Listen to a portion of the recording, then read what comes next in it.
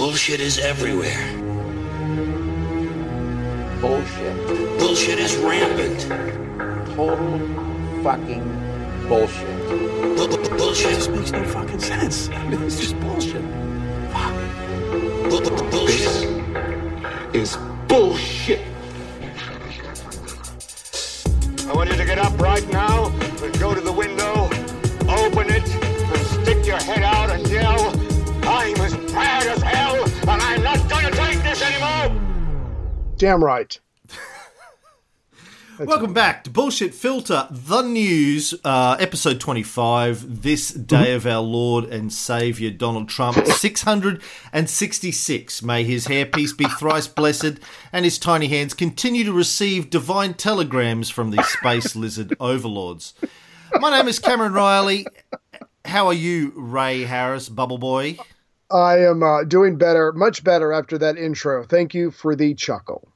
Now, I don't know if you know this, Ray, but it's the other way of measuring dates, apart from the day of our Lord. It's day 666, which is obviously auspicious in and of itself. It's the 19th of November, 2018. On the 7th of November, 2018, do you know what happened? November? No, tell me.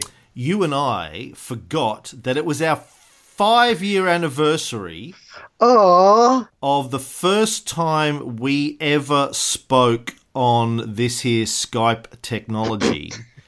The 7th of November was the 5-year anniversary of when you and I said, fuck it, let's just have a chat and see how it goes for the first time. And our first podcast came out a month later, I think the 7th of December, the first episode of the Caesar show. So that will be our 5-year anniversary of actually talking and working together. Nice. 5 years, 1/10 of my life I have spent. Not quite 50, but you're a little over 50, so I'm just sort of averaging it out between the two of us. But yeah. 1/10 of our lives we have spent talking to each other every week. 5 years of your voice in my head. Wow. And you know, that would explain. When it actually gets to 5 years, the exciting thing is we can have sex, because I know that's your rule of thumb. You have to be dating someone for 5 years before you let them have sex with you. It's coming, baby. Yeah. Very exciting. Now, last week, Ray, you threw some stuff in about hate crimes in the United States, and I asked you questions.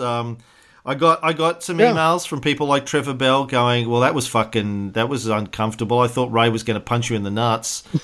I said he'd have to get a ladder to be able to punch me in the nuts. But you said you were going to go away and do some more work on that. What did you come up with, buddy? Well, before I answer that, I now know what I want for Christmas. A ladder. Yeah.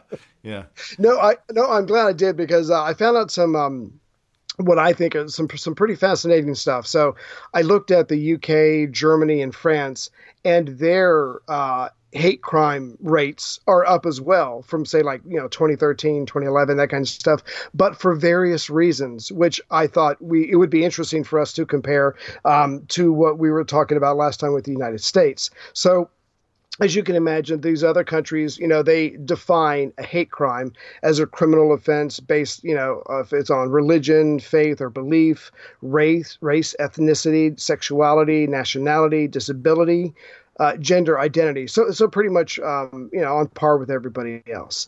So in the UK, and the way they do it is they do it from year to year, but it's not, the calendar year. So the last time they came out with some numbers, they had just over 80,000 offenses recorded, and I think they kind of group everything together, which is why that number is so large. But the point is that is a 29% increase from the previous year of 62,000. And this is in the UK, you said? In the UK, yes. Now here's the thing, though. This is what makes it fascinating. This does not appear to be a general, truly internal trend. From what I could gather, I think they're reacting to events in their country. So, excuse me. So one of the things that the reason the numbers are up from the recent past is one of the events was the big EU referendum that was going on, and also as far as cops trying to improve their reporting capability. But every country says that with every statistic, so I take that with a grain of salt. But during the EU referendum campaign, which began in April of 2016, this is the Brexit Brexit. thing? Yep, exactly. Brexit. So they have their referendum. The results come out. The world is shocked. But the point is, leading up to that, there was such a anti-immigrant, anti-foreign campaign launched by Farage and a lot of other people. And obviously it was very successful because the people outside of the major cities voted for it. So you had this major event where they really focus all the ills of the country and they blame it all on the foreigners. So that had a very powerful effect. So you can extrapolate from that there was a lot of reaction to that. And so a lot of foreign-born people are attacked inside the UK. But even then, after that, you've got the Westminster Bridge terrorist attack in March of 2017. Again, right after that event, the numbers, the assaults, whatever you want to call it, whether it's verbal, physical, against foreign-born people, shoots through the roof in the UK, almost up to the point of the same numbers for the referendum attacks. So again, as you can imagine, their attacks are mostly based on race, and then followed by sexual orientation, religion, that kind of thing. And here was one thing that was particular to the UK that no other country matched. And obviously there's something very specific going on there that I have no idea what it is. But even though attacks against disabled people was only 7% of the overall attacks, that was like a huge increase from the previous year. So I don't know what's going on, but there's obviously some specific issue that's going on there. But what makes all this interesting is that in the UK, there was a slight drop in hate violence and from 2011 to 2012 to their 2012-2013, as far as attacks based on race, sexual orientation, and religion, that actually dropped a little bit. But then after that, in all 5 categories, it starts climbing up. And it started with the conflict in Israel and Gaza that everybody saw on the news, in July of 2014. You've got that conflict it's all over the news. And then in January of 2015, you had the Charlie Hebdo shooting. And then the fall of 2015, Wait. Are we still talking about hate crime rates in the UK? What's France and Israel got to do with it? Well, we're going to get into what it is these people are seeing this on the news, and it's reminding them of all the people that are in their country that they suddenly become resentful towards. But the point is, you have the Charlie Hebdo, you have like a terrorist attack, and then you have the other terrorist attack in Paris, which then leads into the EU referendum. And so by then, everybody's so worked up about all the foreigners in their country that the amounts of violence against them just starts going into very incredible numbers that have just been climbing ever since 2012, 2013. So I know that when we did our gun control series, we talked about the fact that crime rates in the Western world are down, massively down, have been falling since the 90s. So violence rate, violent crime and crime overall is dropping in the developed world, has been for decades. And yet you're suggesting that at the same time, hate crime is going up. Crime overall is going down, but hate crime is going up. Yes, exactly. In the United States, in the UK, in Germany, and France, hate crimes are going up. And again, that's just it. So you've got specific events in the UK, like the EU referendum, you've got the Westminster Bridge attack. And obviously in France, you have the Paris attacks, you have the Charlie Hebdo. So those numbers have been going up. And in Germany, and I don't know how much of this to believe, but again, Germany, say 2012, 2011, actually had a dip in hate crimes, but it started rising. Then it practically doubled from 2016 to 2017. And what I was able to read about, and again, you have to take this with a grain of salt, a lot of people were saying that the refugees that are coming over from Syria and north Africa, that they're attacking German nationals, and so now the German nationals don't feel safe in their own country, supposedly because of they're being attacked by these outsiders.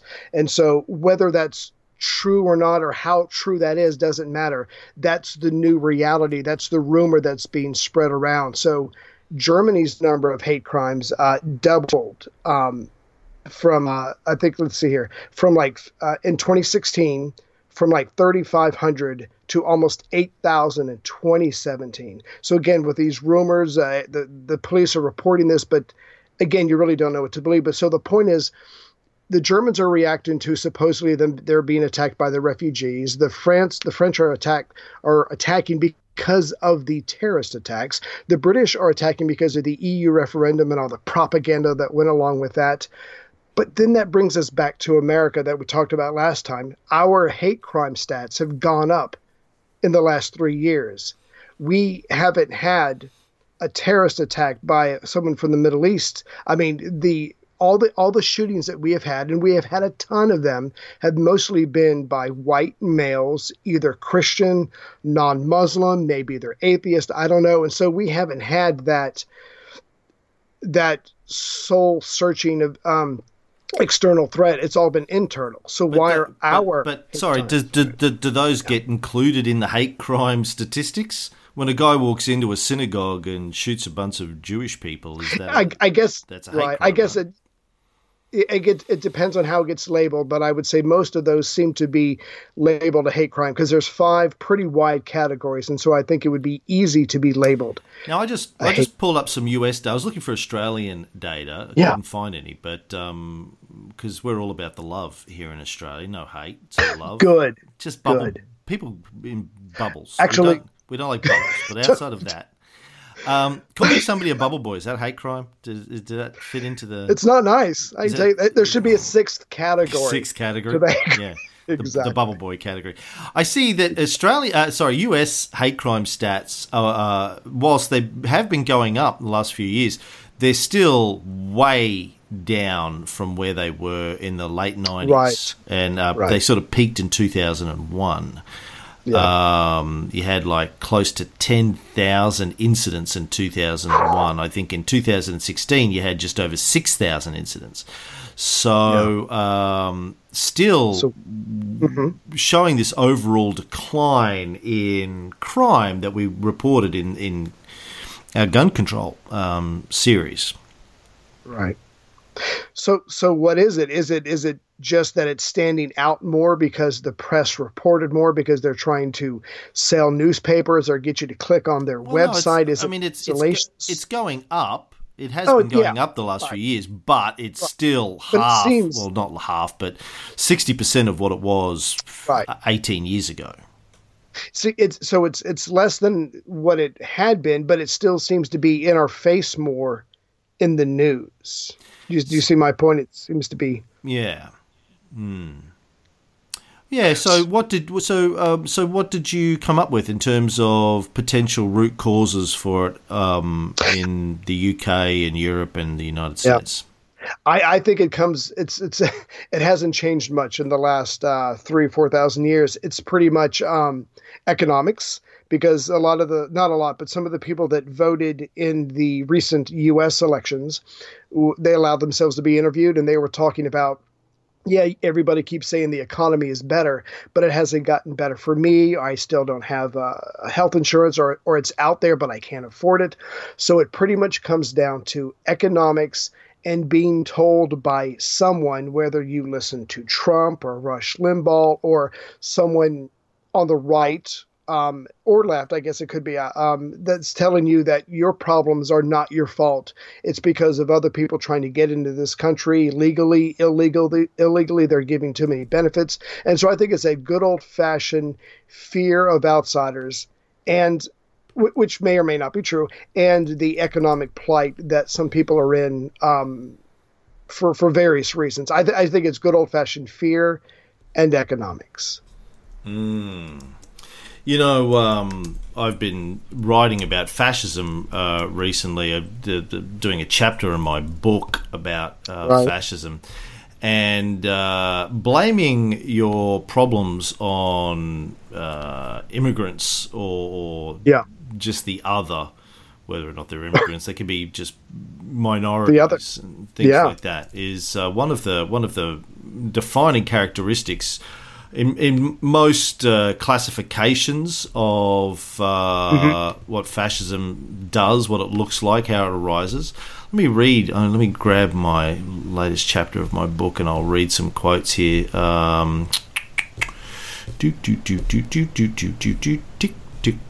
Just give me some hold music, Ray, if you don't mind. Yeah, it's good. It's very good.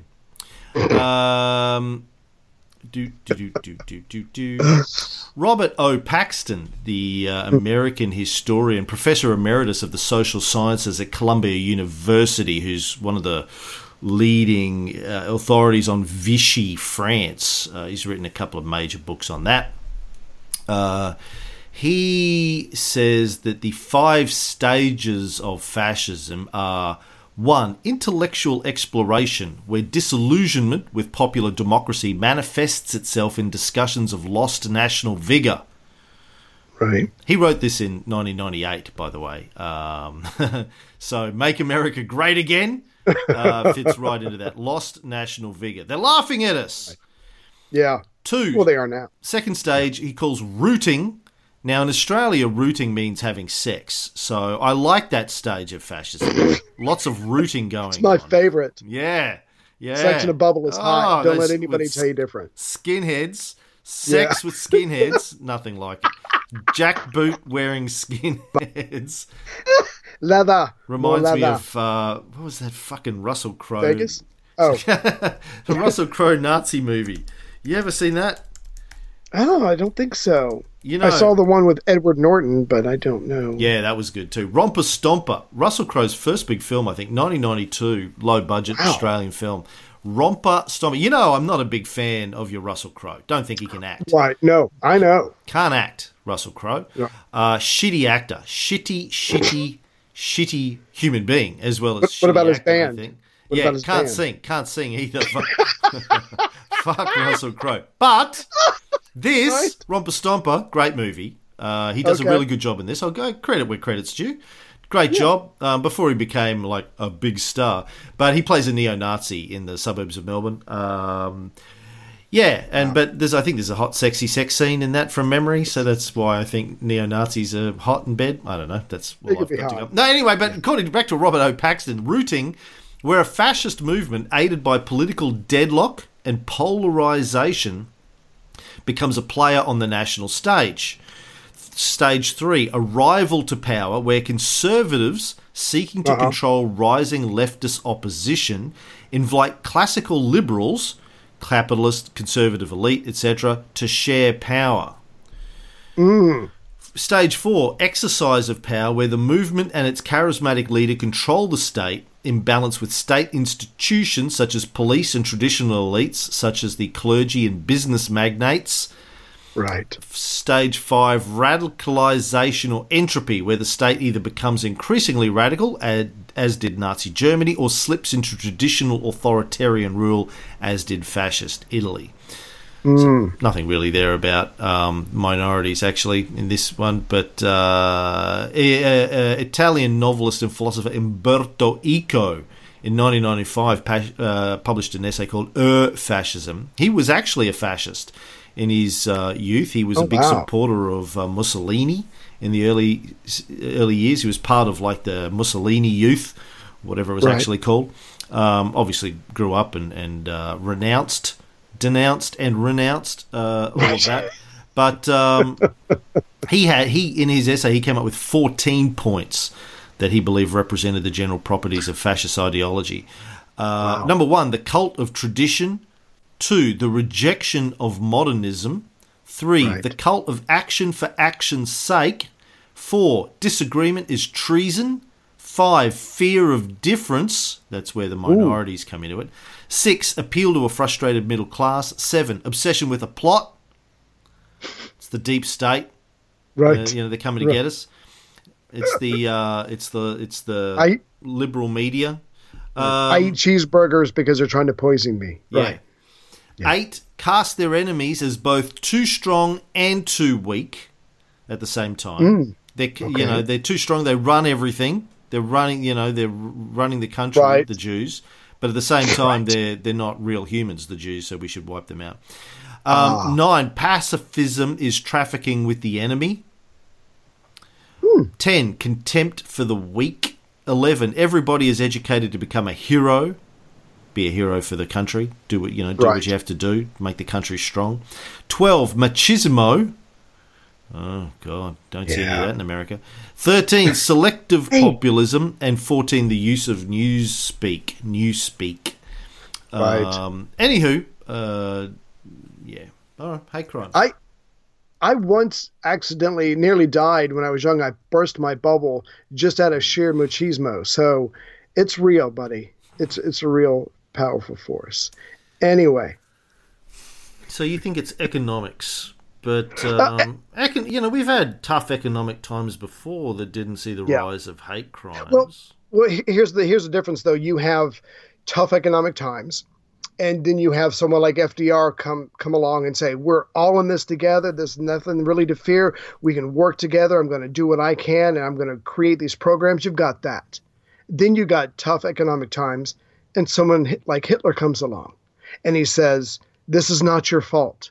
You are the victims. I'm a victim. We need to be victims together, and we need to overcome the real people who are oppressing us, the Jews, the foreigners, the industrialists, whatever. The point is, communists. The point is that there's always going to be, like you said, tough economic times. It comes and it goes. It's what someone does when it's a harder time. You can be strong and stand up and try to be together and try to rise above it, or you can give into the most base emotional reactions to it, and that is equally powerful, if not more so. And people can do a lot with that. Well, I think humans are by nature xenophobic, and there's probably good evolutionary biological reasons why that's hard-coded into the limbic system of our brains. For hundreds and hundreds of thousands of years, the people who came from a different tribe on the other side of the valley probably were trying to kill you and take your shit. That was in theory. They might trade, but generally, you had to be careful of them. You had to be suspicious of them because they probably were trying to kill you. Yeah. And so there are good survival reasons to mistrust people who didn't look like you or sound like you, who had a different name, different culture, different tradition. And it's easy to play on those sorts of fears with dog whistle politics. I hate non-bubble people, so I completely get that. Well, there's only a few of us. I hate bubble people. With your I hate non-never nudes, but we can get into that later. Non-never nudes. Are you a never nude, Ray? I am. Yeah, I am. I don't know. I've got video from Vegas that would deny that. All right, let's move on with other stories. All right. Fuck, you've fucked with my notes. I just brought up my notes and you've fucked with my Khashoggi? notes. Sorry, did not mean to fuck with your notes. notes. Okay, found my notes again. Yeah. Oh, the Khashoggi investigation. Just updates. He's going to turn up. He's going to turn up any day now. He's hiding in Argentina with Elvis, Marilyn, Hitler, and Jim Morrison and Andy Kaufman. Trump's going to pull off his mask, and it's actually going to be Jamal Khashoggi. No, look, I think everyone agrees that he's dead. Of course, the biggest news that's come out in the last week about this is the CIA are now saying that they're pretty sure that Crown Prince Mohammed bin Salman, MBS, gave the order. Right. They have very high confidence, they're saying. Now, they're saying that they don't have any direct evidence linking him to that. But they're saying, look, based on what we do know about how Saudi Arabia works, we know that an operation like this wouldn't go down without the direct approval of the Crown Prince. Heads would roll. Yeah. The what? Heads would roll. I mean, if someone did this and made him look bad, no, you're absolutely. This is like Germany. They're not going to do anything without this guy say so. You're saying that no one gets assassinated unless Angela Merkel gives the order? In case she's listening, I'm not saying anything like that at all.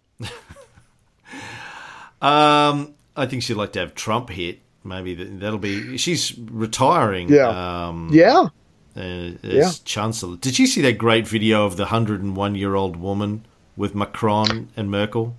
No, I missed that. Oh, it's the sweetest thing ever. So last week during the sort of the World War One anniversary celebrations over there was this 101-year-old woman, I think, who was introduced to Macron, and she turned to Merkel and said in French, "Are you Mrs. Macron?"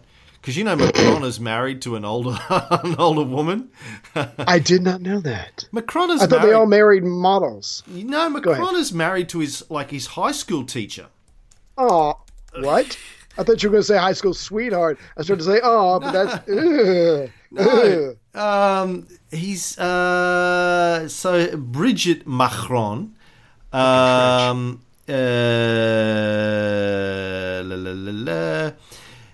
She was married, had 3 children, and then she met Emmanuel Macron at La Providence High School, where she was a teacher and he was a student. He rocked that world. He's 24 years younger than her. Wow. She divorced him and married him. She was married, had kids. She divorced her husband and married him, Macron. One of her students at her high school. Right. Because that's France, man. That's how they're so rock. open. They rock it. She looks all right. She's nicely put together. If I had a high school teacher that looked like that, yeah. Anywho, where was I? So this old woman turned to Angela Merkel and said, "Are you Mrs. Macron?" And Macron, it's so beautiful. Macron's not Macron. Merkel's like in French, saying to this woman, "No, I'm the Chancellor of Germany." And the old woman's like, "What? Like there's a female?" Yes, I'm the Chancellor of Germany. She goes, "No, impossible." She goes, "No, really. We have a female. We have a woman." She's like, "Oh." It's quite sweet. It's very lovely. Angela Merkel's very sweet with her. She's very, very sweet. Anywho, where was I? Something. High confidence. High confidence. Yeah. Now, I read this morning that Trump has been briefed on the CIA by this, and he said, "Listen, if the CIA says it happened, then obviously, I disagree with everything that they think because it's fake news. Anything the CIA tells me is fake news." Now, listen, this is one area where Trump and I tend to agree on things. I don't fucking believe anything the CIA ever says either. Right. And apparently the President of the United States agrees with me. I can't blame him for that. Anyway, he said he didn't listen to the tape. He had an opportunity to listen to the recording. Said, "I don't need to hear that. I've heard it's nasty, brutal." Would you want to hear it? No, I wouldn't. Justin Trudeau confirms that Canada has heard the audio of the killing. It doesn't say whether or not he personally listened to it. Still no real explanation of how the Turks got this recording. I think they're still suggesting it was an Apple Watch / iCloud recording, but again, that sounds like bullshit. I still think they probably had the Saudi embassy bugged, but everybody bugs everybody's embassy. That's just the way it is. And I'm still suspicious of anything that comes out of Turkey. And again, that's not getting enough play in the media. That you can't fucking believe anything the Turks say to you. And at the moment, he's a strong man. 100% of the evidence and the stories coming out on this are coming from Turkey. Yeah. That said, the US haven't done nothing. They have announced sanctions last week on 17 Saudi individuals who they claim were involved in Khashoggi's death. But Crown Prince Mohammed bin Salman and the King are not among them. Neither is the former Deputy Intelligence Chief Ahmed al-Asiri, who was identified by the Saudis' top prosecutor as the highest level Saudi official behind the murder of Khashoggi. Mm-hmm. So the US are announcing sanctions, but just to underlings, not to the people who gave the orders. I have to ask, and again, I apologize because I retired from law, but how do you have sanctions against people and you have high confidence that they did it, but you don't have any direct evidence? How do you level? How do you have sanctions on someone without evidence? Is it a hunch? Is there something they're just not telling us? Which is fine. I would accept that, but it just, maybe I'm reading too much into this, but it just seems to me weird to me that they say that they don't have any direct evidence, but they have high confidence. In fact, we're going to go so far as to have sanctions against someone, but we just don't have any evidence. That just seems odd to me. Well, no, I don't think that's the case. I mean, they know the individuals that arrived in Turkey. Right. The Turkish government would have diplomatic records of the Saudis that arrived in the gate to go through some sort of passport check when they arrived in the country. There's 2 planes that arrived on the day of Khashoggi's murder. So they'd know from Turkey who the individuals were. Also, the Saudi government say they have arrested 21 people involved in the killing and have indicted 11. Jeez. Saudi Arabia's top prosecutor is recommending the death penalty for 5 of the suspects.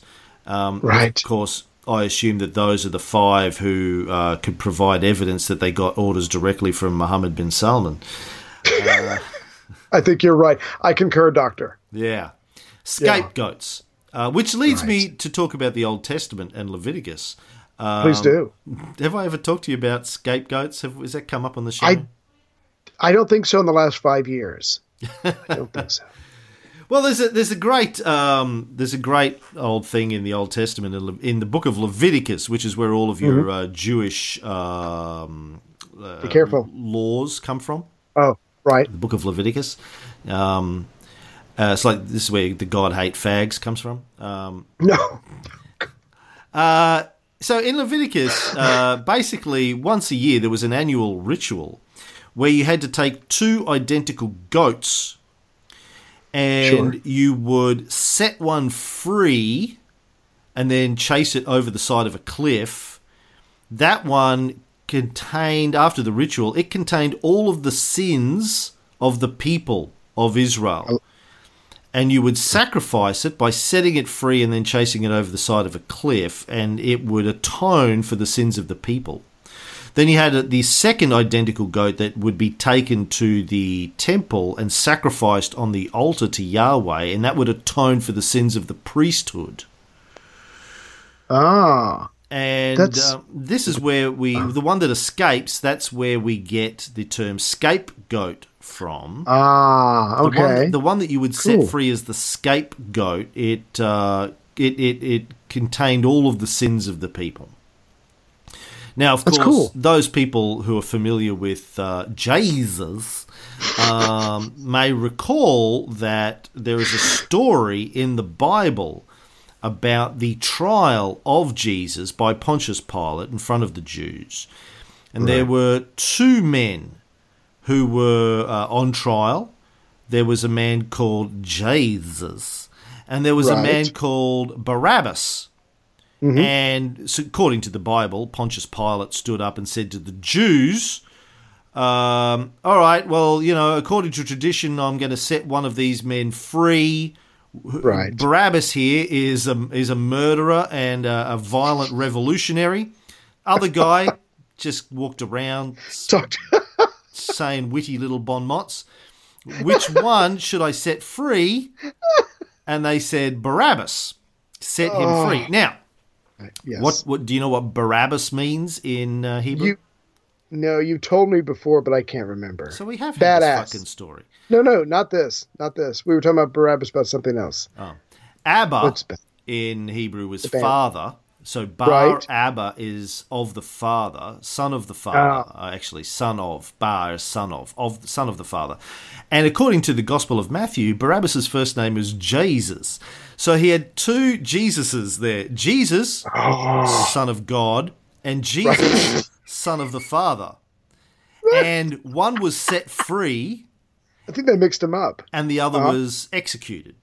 and to serve as a human sacrifice, blood atonement for the sins of the people. Yeah. So basically, that story in the Bible seems to be an allegory, a reference to the identical twin goats in Leviticus. It's going, okay, well, we're not doing goats anymore, we're doing human sacrifices now, right? We moved up. Yeah, we moved up.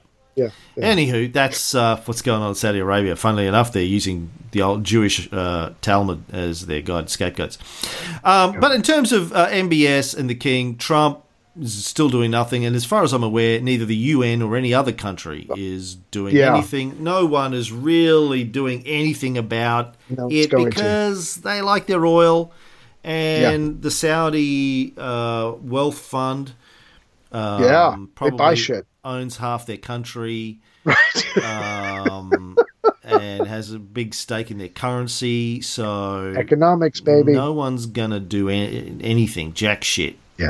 About this. Mark my words. We said this back in the original show on it, and I'm sticking with it today. Nothing's gonna happen. I thought Trump was supposed to be unconventional, outside the box thinker, radical, do things differently. But because he's obsessed with money and business, just like so many other people, he's not going to, I guess, risk money coming in and jobs and all that kind of stuff. That's part of it, I think. And I said this in an earlier show. I think what's really going on here, the reason we're hearing so much about Khashoggi is because this is about an internal political struggle in Saudi Arabia.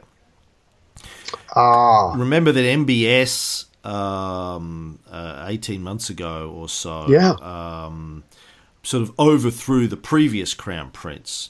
So there's a political struggle going on for power in Saudi Arabia. MBS overthrew the last guy who was addicted to painkillers by the sounds of it. Managed to arrest a whole bunch of the royal family. Remember that. And power players. And now his political enemies, both inside the country and outside the country, because there was a lot of people keeping this going. A lot of people around the world, including in the United States, that had good relationships going back many, many years with the previous administration in Saudi Arabia, who are on the outs with the new administration. So they're trying to bring down MBS's administration by harping on about this. But at the same time, they know they can't openly confront Saudi Arabia because of Saudi Arabia's wealth and oil. So they're just trying to create a big shitstorm about it, so hoping the Saudis, the king, will do something. We'll clip MBS's wings, maybe remove him, or at least clip his wings because it's embarrassing to them. In order to get rid of this out of the news, they need to maybe bring back some of the former administration, balance of power, that kind of stuff. Of course, we believe that Donald J. Trump, may his hairpiece be thrice blessed, and his son and his son-in-law have business interests with the current administration in Saudi Arabia. Real estate deals, hotel deals, casino deals, all this kind of stuff. And so, they don't want to confront them because they got deep ties, financial ties, business ties over there. So they're trying to make personal money, as well as, Trump keeps talking about they're going to buy $110 billion worth of military equipment. But it's probably more about Trump's personal connections and advantages there, I'm guessing. Well, he is self-made, so, yeah. Yeah. Well, let's move on to the category of they always lie to you. One of the premises of my book and of my political worldview is that our politicians lie to us all the time. Politicians, business leaders, religious leaders, the elite lie to the masses all the time. I mean, we know this because we read history, and they always have lied. And there's no reason to think they're not lying now. So one of our fundamental assumptions about the elite whether they're political or business or religious, and in fact they're usually all tied up together in some form, is that they are lying to us about things every day. We don't know exactly what. We don't know exactly when. We don't know exactly how often and to what degree it's a lie. But they're lying. They're lying to protect their asses their lips are and moving. cover their interests. Right. Yeah. Right. So this week, the president of French Polynesia. Now, for a start, you might be asking yourself, what the fuck is French Polynesia? In our Cold War show, we're in the middle of talking about French Indochina, where the French decided, this piece of Asia, Vietnam, Laos, Cambodia, that's ours now. We're just going to take that. Thank you. And run it as basically run it as a imperialist colonial occupation. Well, they did the same thing with a bunch of islands in the Pacific Ocean, South Pacific Ocean. Been controlled by France since 1842, 118 geographically dispersed islands and atolls stretching over more than 1,200 miles or 2,000 kilometres in the South Pacific Ocean. Tahiti is one of those islands. You're probably aware that the French had some control back in Paul Gauguin's day of Tahiti. So great stories about Tahiti going back. I may have talked to you about this before, about you ever heard of Captain Cook's biologist? No. What's his name? I can't fucking remember. Oh, okay. Hold on.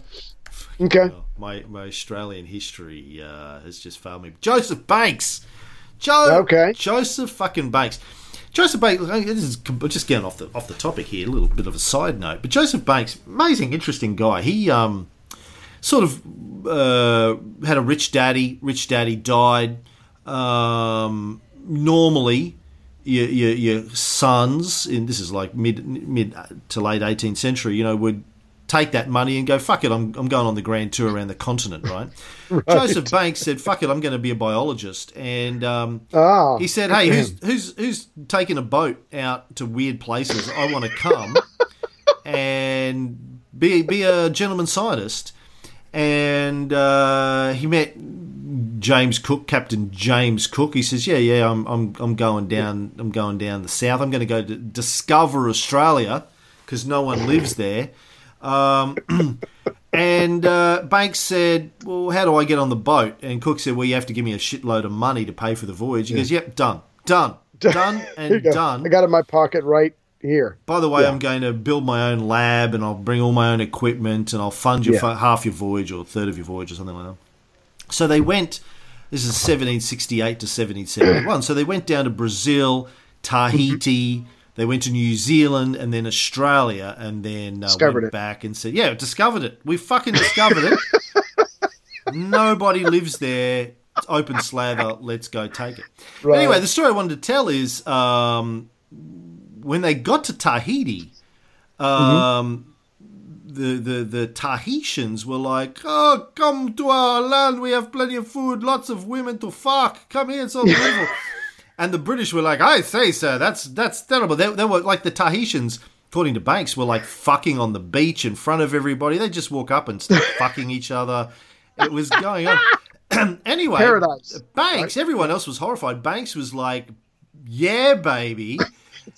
He said, hey, science. Look, I'm doing this for science. Yeah, I think he had a fiance back home in England, but he was like, yeah, science. As he's taking his pants down, I'm doing this for science. I'm doing this in the name of science. It's already hard. He ended up living in a not a tent, but what do you like a hut? A hut. That's the word I'm looking for. Bamboo. Hell, I don't know. I think it was the king's wife and the king's daughter. Oh, that's hot. Yeah, the king was like, here in a gesture of friendship, please fuck my wife and my daughter. And he was like, oh yeah, all right, baby. And he ended up being he ended up sort of learning the language and being the intermediary between the Tahitians and the British. He'd rock up to Cook on the boat every day, sort of wake up, Right. Get shag for a couple of hours, have a nap, shag some more. Finally rock up like early afternoon, disheveled, and be like, "Oh man, I had the wildest night." They're like, "We don't want to know." And he's like, "Anyway, I gotta tell you. Anyway, there's no Instagram yet. So I gotta tell you. Here's the deal." Yeah, no, I read a biography on him years ago. I mean, and full credit to the guy. Like, he was like, "Hey, listen, this is how you do science. You get in there, you accept their customs." Right. And the fact that I'm just shagging myself senseless with these gorgeous, dark-skinned women, that's just the price I have to pay to be a genuine scientist. Right. Anyway, back to French Polynesia. So the French president, the president of French Polynesia, Edouard Fritsch, admitted last week on Tahiti TV that they've been lying to people for decades about the nuclear testing that they did there during the Cold War. Right.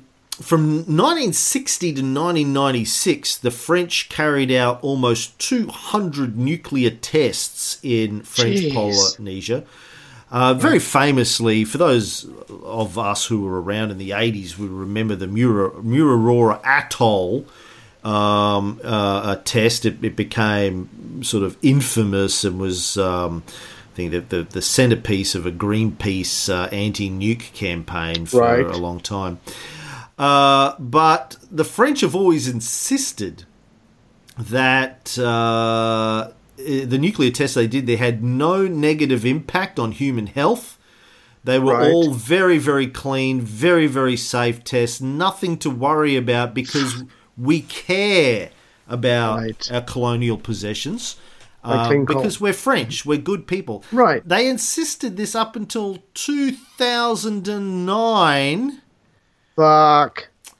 Oh my God. And then in 2013, French media reported that they got access to leaked Defense Ministry documents that showed that, far from being clean, these tests exposed the Tahitians to 500 times the acceptable radiation levels.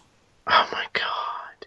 Now, I'm not a fucking machine scientist like some people, but wouldn't a lot of French go to Tahiti for their vacations? That's why one of the reasons why you have an empire in exotic locations. You can go there and it's relatively cheap. So you're not only lying and poisoning these people, but you're hurting your own French people. You're doing the Joseph Banks tour. Hey, that's how they sell it. The Joseph Banks tour. Go to Tahiti. Oh, my French Asian. You go to Tahiti, live with the king's daughter.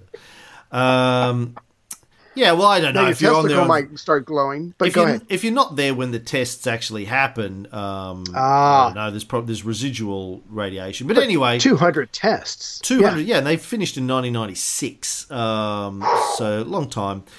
So last month, one of the opposition political leaders in Polynesia, Oscar Temaru, said his party had referred all living French presidents to the International Criminal Court for crimes against humanity. Boy, that's how you do it. I'm impressed. I mean, you and I know it's not going to go anywhere, but still, that's balls.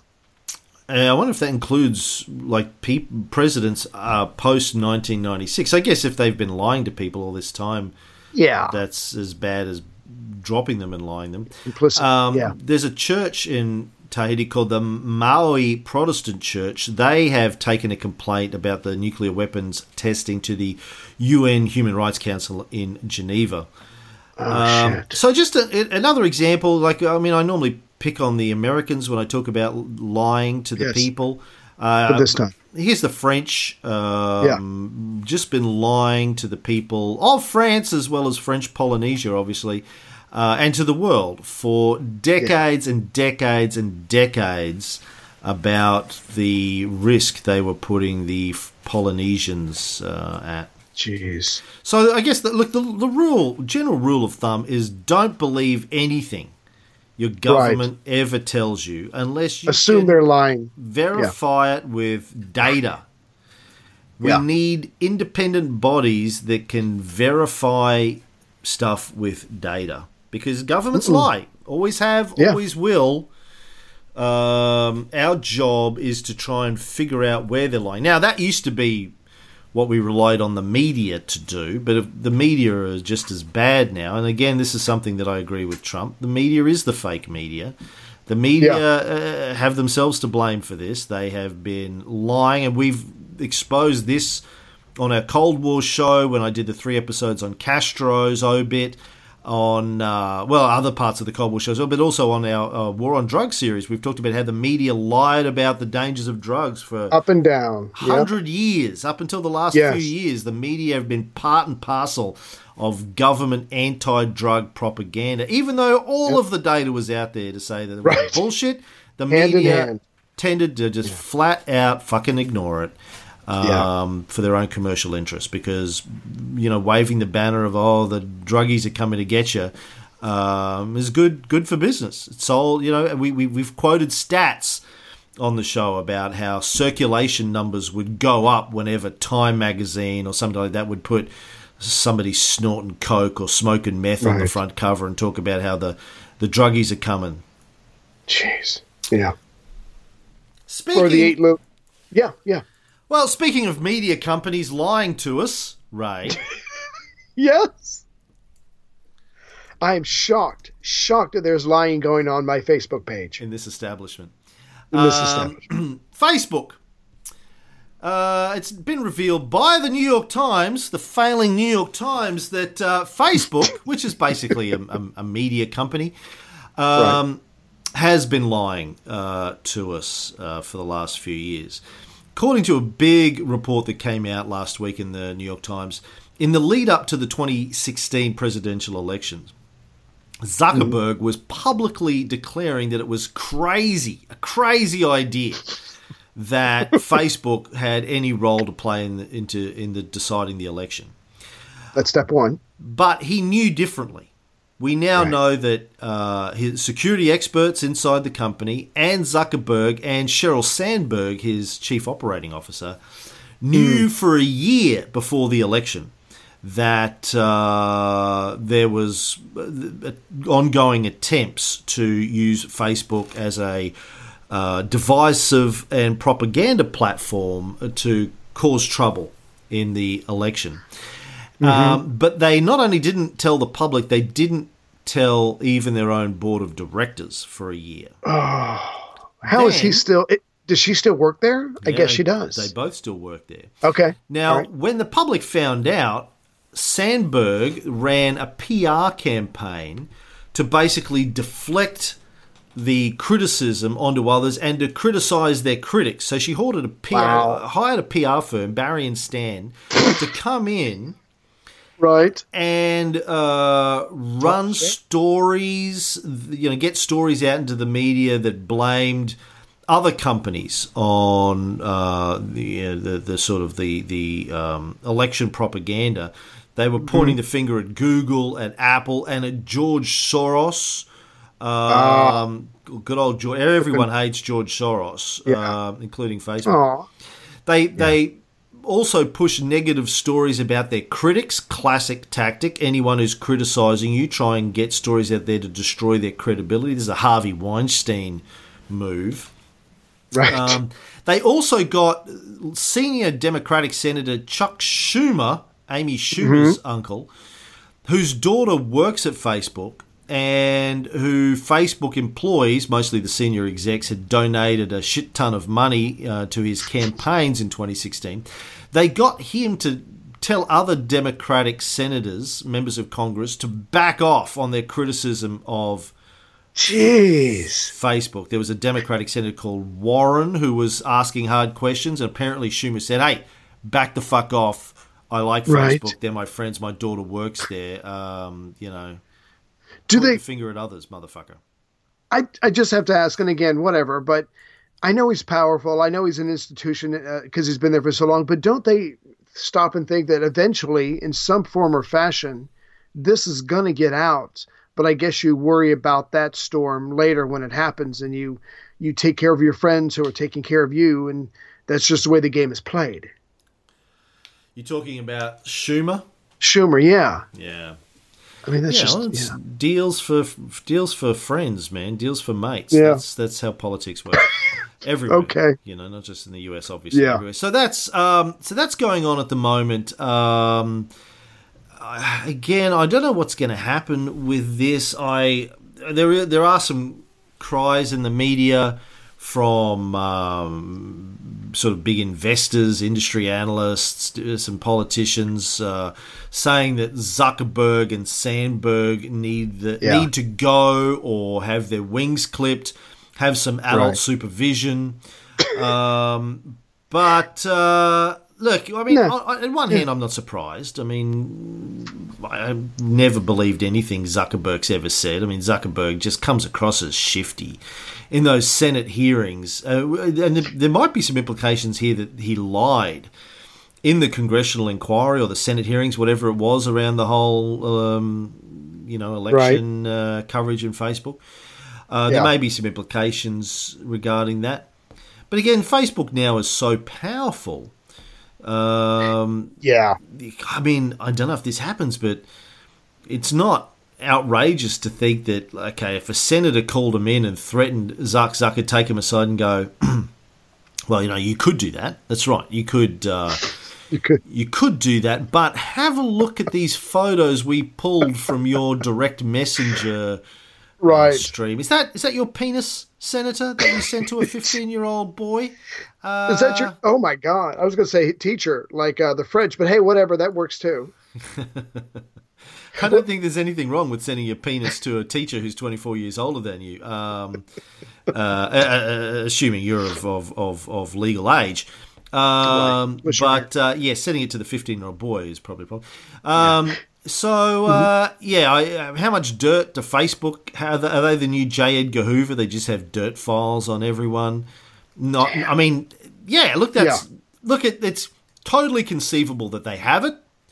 You might think, well, who would be stupid enough to send a dick pic in Facebook Messenger? Fucking everybody would be stupid enough to do that. I got to get off those Nazi porn sites. I get drunk dick pics from Ray all the time. Fortunately, penis is so small, I can't really say. What's that? An ant crawling across a wrinkled piece of paper? I can't. What's going on? I guess it's my dick. I'm like, oh, okay. Be full bloom. Zoom, pinch and zoom. Don't you know how to use your iPhone? You make me want to go back into the bubble sometime. Now listen. Here's my point. Yeah. You know that they've got this. They've got the dirt. The only question is, would they be prepared to use it? Now, we now know that they were prepared to lie and pay PR firms to spread dirt about their critics. Yeah. So, yes, absolutely, they would be prepared to survive. To use it. Absolutely. Yeah. So, Facebook, we can assume, has dirt on half of the politicians in the United States. They've got, even if it's not dick pics, it's like messenger threads or things that they've said to people. Yeah. We know Facebook apps on the phones are listening to your conversations, even when the app's not open. They're listening, they're hearing what you're saying. And, I mean, absolutely Facebook can track that down. And I'm absolutely convinced that they have people in their security division whose job it is to monitor power players and politicians and, record what they're saying and keep a dirt file. Right. So that's my guess on nothing's going to happen to Facebook unless it's driven by a massive investor revolt that crashes their share price or something. I don't think anything's going to happen. Did anybody lose their job in between 2016 and now, whether they were asked to leave or left on their own? I just can't imagine nothing changing. Well, I'm sure people lose their job at Facebook all the time, but directly over the application of Facebook as a propaganda tool, I don't think so. And again, I don't necessarily think there's anything wrong with that. I mean, Facebook is a global tool. Anyone can buy advertising on Facebook for anything you like. I can buy advertising on Facebook to say whatever I want about you and your bubble, and your ant-sized dick pics. Unless you're like Ant-Man and you have a suit that can shrink you down and shrink you up or something like that. I mean, Maybe I've only got the part of the suit that goes over my penis, so it's not working out for me. I don't really want to talk about it. How do you even tie it up when you put it on? Like, is it Velcro? Does it just? It's you gotta concentrate, and it takes time. It takes time. We're running out of time. Last story before we go. Julian Assange. Now, this is a fascinating story in and of itself. The US government accidentally leaked recently that they have or are going to file charges against Julian Assange. When I say accidentally leaked, there's a university professor who tracks certain stories on, I think it's on hate crimes or sexual crimes or something like that. A few days ago, he was reading an amicus brief or something that had come through on a completely different subject. And then in that, he found lines referring to Julian Assange and how they had to keep his charges secret. Oh, my God. It looks like somebody in the prosecutor's department accidentally cut and pasted paragraphs from the wrong brief to put into this other brief. And then they put it out publicly, and this guy found it. Now, this is interesting. Now, Assange obviously is still in the Ecuadorian embassy, as far as we know, in London. He's been there, I think, 6 years, give or take. Jesus. We know that the Ecuadorian government cut his communications to the outside world some months ago. Right. Because there was a change of government. They had elections in Ecuador, right-wing government got in, not very friendly towards Assange, and basically accused him of breaching their agreement by tweeting political stuff that could upset their allies, and so they cut his internet access. Right. But we've never been fully aware. I mean, Assange has always said that he's hiding out in the Ecuadorian embassy because he believed that if he left, the British or the Swedes would send him to the United States and he'd end up in Gitmo or another CIA torture black site somewhere in Saudi Arabia or Iraq or Pakistan or wherever they operate them these days. Qatar. Yeah. And, there have been accusations from the left in the United States for the last couple of years that he is on the Trump team, that he deliberately endeavored to help get Trump elected because he didn't like Hillary Clinton. And there were some email discussions between him, I think, and Donald Jr. Just before and just after Roger the election. Stone. Right. Roger Stone has claimed that he was friendly with Assange. Assange, I think, has always denied that. Okay. There is a theory that that the Russians hacked Hillary Clinton's emails, and that when they did that, they gave them to WikiLeaks to publish under the disguise of Guccifer 2.0, a hacker. Third party, right. Assange has always denied that he got them from the Russians. Whether or not he is lying, whether or not they tricked him into thinking he was getting them from a separate party, or whether or not he's right and everyone else is wrong, because again, I don't believe anything that comes out of the US government or intelligence services. Don't take it at face value anyway. Right. We don't know. But it certainly seems strange if he's that friendly with the Trump administration that they're going to file charges. Now, it may have to do with the Mueller case about Russian hacking of the election, in which case, may not be coming out of the White House, but it's coming from the Justice Department. Now, whether or not the Trump has any control over the Justice Department, Jeff Sessions is obviously gone now. Whether or not that makes a difference, we don't know anything really about this. It was just a leak that mentioned Assange's name and said something about, obviously, with the sophistication of the guy, we have to keep this very secret, etc., etc., etc. So, and he's currently based internationally. And there were some other references that made it quite clear that they were talking about Julian Assange. Now, if the US charge him, there are profound implications for press freedoms. Now, I don't care if you love him or hate him, if you think he's a traitor, if you think he damaged the US democracy, if you think he should or shouldn't release information about US military committing murder, if you think he's a rapist, all of that aside, let's put that aside for the moment. Right. There are profound implications for press freedoms. As Assange's lawyer said, the government bringing criminal charges against someone for publishing truthful information is a dangerous path for a democracy to take. Now, absolutely. That said, we are seeing this happen around the world.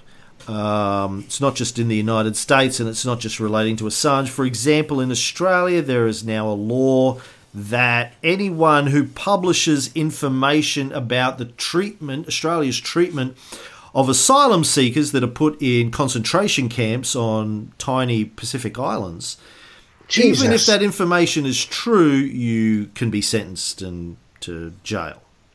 Right. When did that pass? How in the fuck did that get through without people going in an uproar? Or they're just passive at this point? Yeah, well, it had support from both political parties, major political parties. It got through a couple of years ago. Okay. Because they're both implicit in running these concentration camps. Yeah. Right. So any doctor who goes there and comes back and talks about it, boom, you can be sent to jail. Any journalist, well, they don't even allow journalists on there, but if you manage to get in, you come back. Any aid workers who go there, come back, and you talk about it, boom, go to jail. Yeah. So this sort of thing is happening around the world. But Assange obviously is a very big get for the Americans. They don't like what he did. Well, one of the reasons the Obama administration never filed charges against him, as I understand it, is that, you know, if they did go after WikiLeaks, they would have to go after the traditional news media organizations like the New York Times, because they've published a lot of the stuff that WikiLeaks has published, or they've published news articles based on documents that WikiLeaks published first. So what do? Throw all of the media that publishes things that you don't want them to publish into jail, things that are top secret, even if they're about, you know, illegal acts or immoral acts committed by the government? Do you throw them all in jail? Maybe. I mean, I'm pretty sure Trump would love to throw the entire media in jail. Right. God. Did you see where what's his name, Costa, got his press back for now? I guess they have to go through that more, but he's back, so we'll see what happens. This is the CNN journalist who beat up a woman in the White House press briefing room. Jeez, smacked her down. Not. Now, and again, I don't know, people, you know, I see a lot of talk online about, they refer to Assange as a rapist. Now, that's very what is that about? That's very dangerous stuff as well. Oh, you don't know the story? You do know the story? Well, I don't remember it. Okay, so in 2010, two women in Sweden jointly went to the Swedish police, not to bring charges against Julian Assange, but in order to track him down and persuade him to be tested for sexually transmitted diseases after they'd both slept with him. From memory, the story is that he was working out of Sweden at the time, met these two girls, one was 26, one was 31, had sex with them on separate occasions, not on the same occasion. And I think, again, consensual sex, but in one of their respective sexual encounters didn't wear a condom. I think from memory, like, he had sex with the girl, one of these girls at least, one night, with a condom on, and then woke up early in the morning and they had sex with her again, didn't have a condom on that time, she wasn't aware of it. Now, in Sweden, that is considered rape. Having sex with someone, even if it's consensual, but not telling them that you're not wearing a condom, it falls under the rape category, or molestation in Sweden. That's splitting hairs, but okay. It's their law. I get it. Yeah, and I'm not criticising the law. That is the No. law. Now, but if you leave all that out and just say he's a rapist or he's accused of rape, that paints him in a completely different light, which is probably your point. yeah. Now, again, according to the Swedish, these women weren't trying to bring charges of rape against him. They were just trying to get him to take a sexually transmitted STD test, right, that they could see. Yeah. Now, the police told the women they couldn't force Assange to take a test, but that their statements would be passed on to a prosecutor, which is a strange thing in and of itself. They go there saying, hey, we want this guy to take a test, and the police go, we're going to pass it on to a prosecutor. Anyway, the same day, a prosecutor ordered the arrest of Julian Assange on the suspicion of rape and molestation. Not what the women were looking for, but the prosecutor did it anyway. But then the case was transferred, I think, the following day to the chief public prosecutor. She asked some questions about it and then declared, I don't think there is reason to suspect that he has committed rape. Mm-hmm. Right? But the Swedish prosecution authority said that he was still a suspect for molestation. So I don't know how they define the difference between rape and molestation with the condom stuff, but anyway, that's how it came to. Again, Assange found out about this, said that the charges were without basis and that he found the whole thing deeply disturbing. Then the preliminary investigation concerning rape was discontinued by the chief prosecutor 5 days after the women first walked into the police station. But then, a week or so later, the director of public prosecution, Marianne Nye, decided to resume the rape allegations. That sounds political. Something happened. Something happened in that next week. Chief prosecutor said, "No, we're not following this up on rape." And then the director of prosecution a week later went, "I think we are actually." Now. Yeah. They got a phone call. Just before all of this broke out, Assange had applied for a work and residence permit in Sweden. He was thinking of basing himself there. A couple of months later, his request was denied. He left Sweden. And then they tried to call him back. He did answer questions, I think, from police at some stage. Anyway, in November 2010, this will happen late August. In November 2010, Marianne Nye ordered the detention of Julian Assange on suspicion of rape, 3 cases of sexual molestation, and unlawful coercion. There was a European arrest warrant issued for him, and that's when I think he'd been living in the UK for a couple of months at that stage. He challenged the hearings, lost the challenges, and that's when he sort of hid himself away. Gotcha. It was 6 years. It was a couple of years later, actually, that he ended up in Ecuador's embassy. He was hiding out somewhere else for a while, somebody's house, I think, but he ended up, sought refuge at Ecuador's embassy. Now, of course, since then, the 3 allegations have been dropped by Swedish prosecutors. In 2015, they announced that the statute of limitations had run out, and so they dropped the investigation. But the British have still said, but he had been granted bail. The British had arrested him because of the European arrest warrant. He'd been granted bail. That's when he hid out in the Ecuadorian embassy. So they said he will arrest him for absconding from his bail, and Assange is obviously concerned that they will then extradite him and send him to the US. The Australian government isn't getting involved, has never got involved in this, even though he's an Australian citizen. The Australian government, both major parties have said, hey, not our fucking problem. They don't like him either. Because he pisses the Americans off, and the Australian governments like to suck up to the Americans. So that is what's going on. But look, it bothers me when people just refer to him as a rapist, innocent until proven guilty, even in a Me Too era. And again, keeping in mind that these women didn't accuse him of rape when they went to see the police. They just accused him of having sex without a condom. They also found out that he'd had sex with multiple women, and they wanted to get him to take an STD test. Right.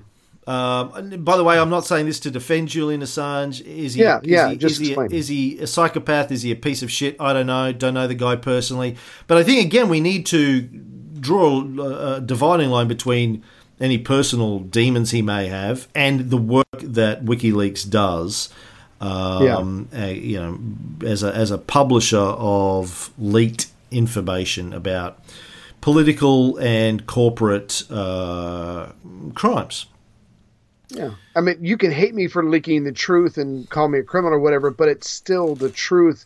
You would think they would be focused on that and not the person doing the leaking, but what do I know? And what disturbs me, particularly about the people who call themselves on the left, when he leaked the stuff about Bush administration, the left loved him and were like, he's the fucking best. As soon as he leaked stuff that damaged Clinton, they were like, fuck him. He's working for the Russians and Trump. Yeah. Like, there's no ethics, no integrity. Everybody's self-serving. You're on my side or you're the enemy. Not jeez. Realizing. Don't trust. Yeah. All right, well, that's the news for this week. Have a week, people. Be good to each other. Or not.